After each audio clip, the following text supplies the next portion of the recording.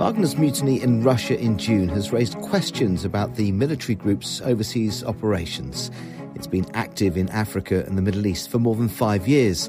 So will they remain there, and what's likely to happen next?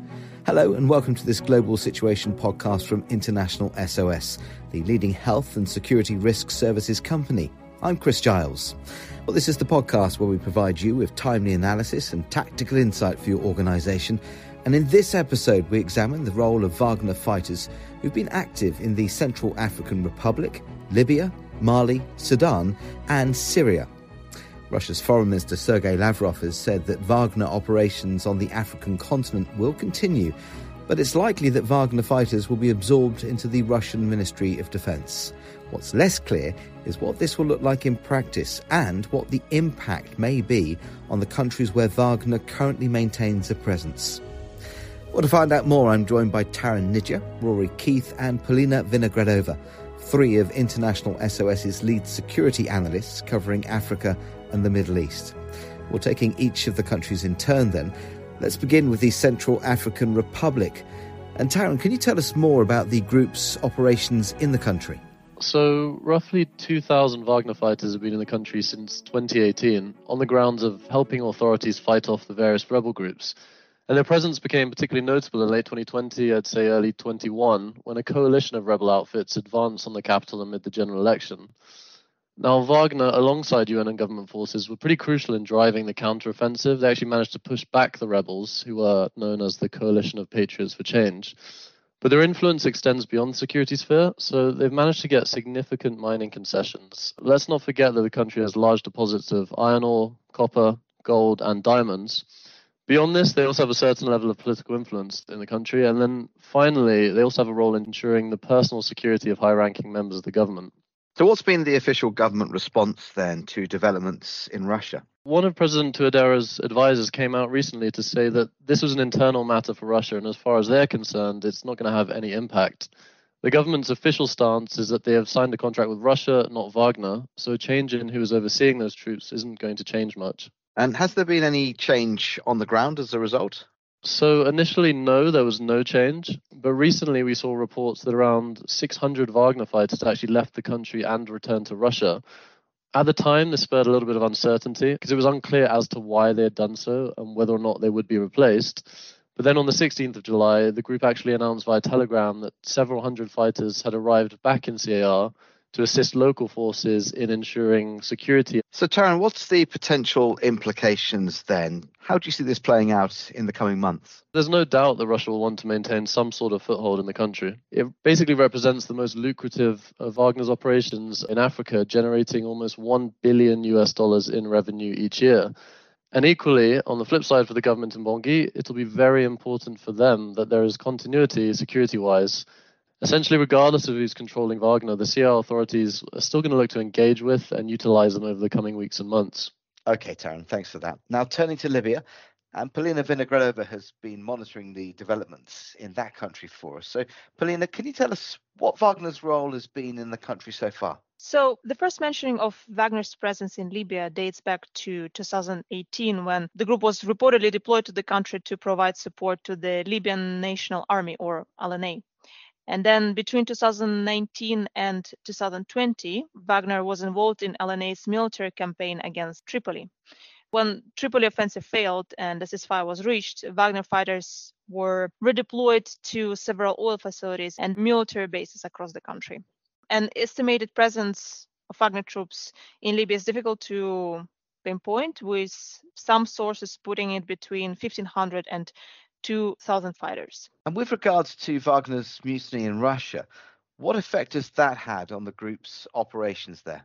Actually, the information on how exactly all these developments around Wagner in Russia has affected group's presence in Libya are very limited. So what we do know is that shortly after the developments in Russia, on 30th of June, Wagner's military base near Benghazi in the east of Libya was hit by a drone strike, though no one was reportedly killed or injured in the attack. And what is interesting, no group claimed responsibility, and the government in Tripoli also denied its involvement. So there is little context to explain this attack. But otherwise, The information on the developments linked to Wagner in its operations on the ground in Libya have been very limited since. But if we take a step back, given the fact that a relatively short period has passed since Wagner's mutiny in Russia, Russian government is likely still in the process of developing its new approach or rules of engagement with Wagner in Libya and elsewhere across the continent.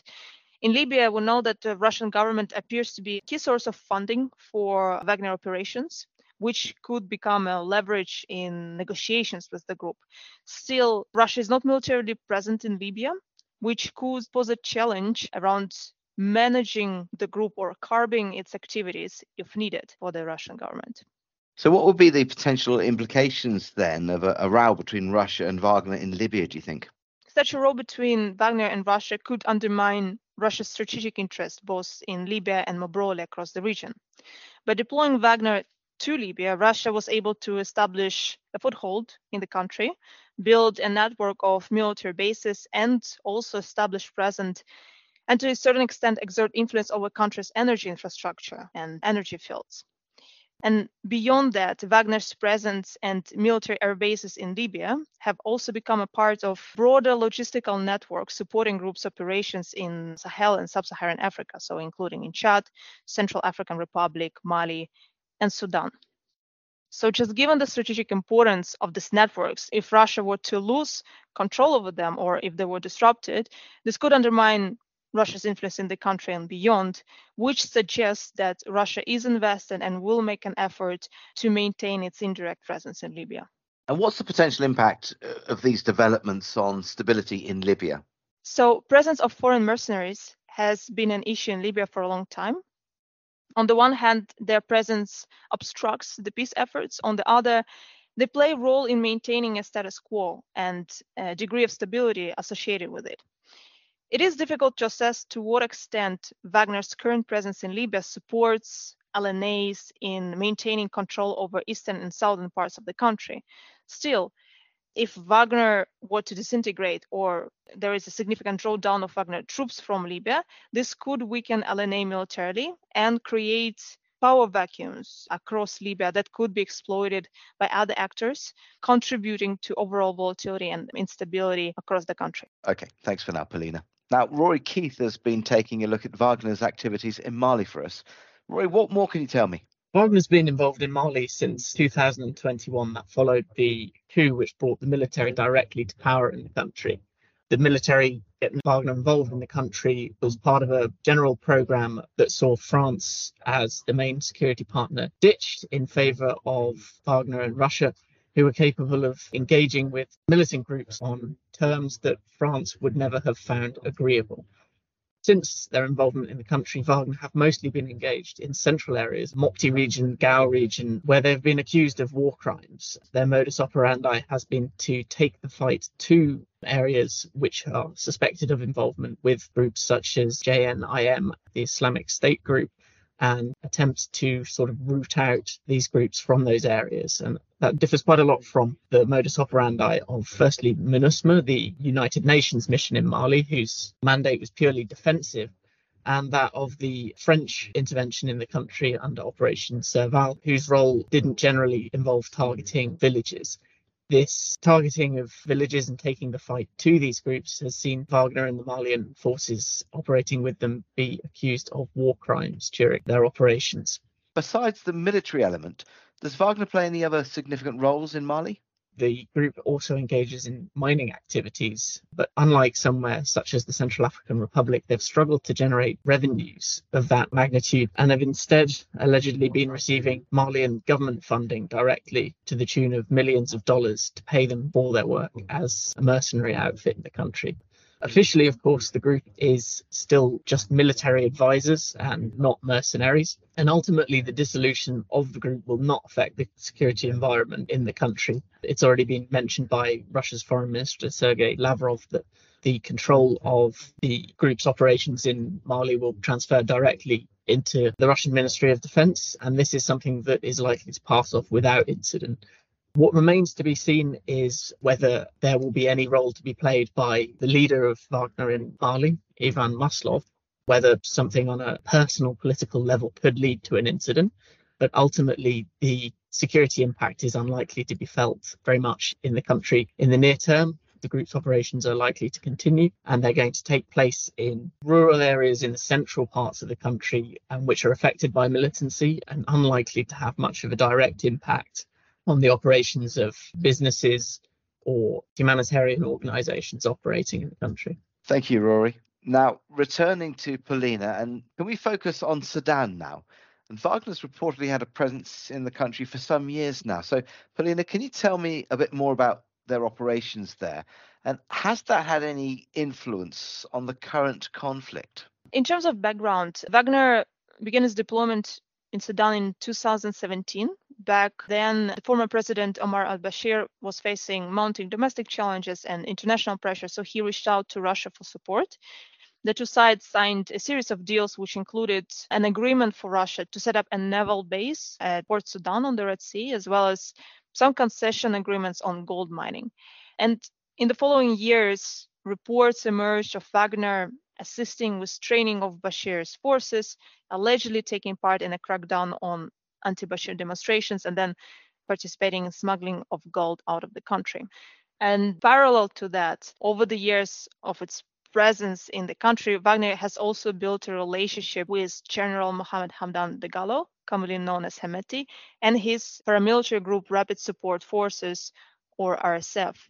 This relationship has persisted even after Bashir was ousted from power in 2019. So when the conflict started between the RSF and the army in April, US accused Wagner of supplying RSF with weapons. It appears that Wagner leveraged its networks in neighboring Central African Republic and Libya to provide this assistance to RSF. And in Libya specifically, this was done in a cooperation with LNA's military commander Khalifa Haftar. But Wagner itself denies its presence in Sudan or its involvement in the conflict. And similarly, RSF also denies any cooperation with the group. And with regards to Wagner's mutiny in Russia, what effect could that have on the group's presence in Sudan? And could it have any impact on what's happening on the ground? In terms of potential impact on developments in Sudan, I think there are two aspects to highlight. The first one around the accusations of Wagner supplying weapons to RSF or providing other supplies to the group. It still remains to be seen how exactly Wagner's mutiny and subsequent restructuring of the group will affect or in a way disrupt Wagner's networks that enable that provision of assistance to RSF in Sudan. So for instance, we're talking about Wagner's presence in Libya, Wagner's presence in Central African Republic. It's all connected into a broader network. What we do know that disruption to covert external assistance could affect RSF capabilities on the ground in the longer run. So that's the first aspect. The second aspect concerns what impact Wagner's presence has on the ground right now. So since the start of the conflict, reports shedding light on Wagner's operations in Sudan beyond the supplies of weapons to the RSF have been very limited. It suggests that even if the group is present in Sudan right now, and it has been conducting operations during the conflict, these have remained limited in scope and impact.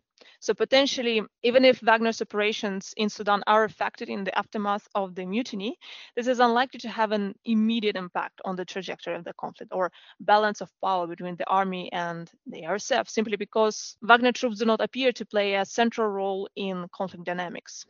What is more likely is that the current situation, including developments around Wagner and the breakout of the conflict itself, will affect Russia's ability to achieve its objectives in Sudan.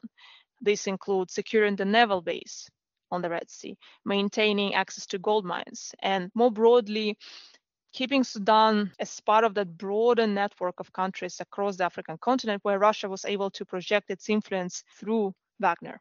Finally, Polina, let's discuss Wagner's role beyond Africa. I understand that it's been in Syria for some time now, hasn't it? So Wagner has been active in Syria since 2015, when Russia intervened to back President Bashar al-Assad in the ongoing civil war.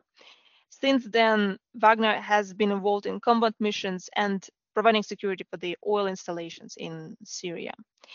The exact number of Wagner fighters present in Syria right now is unknown.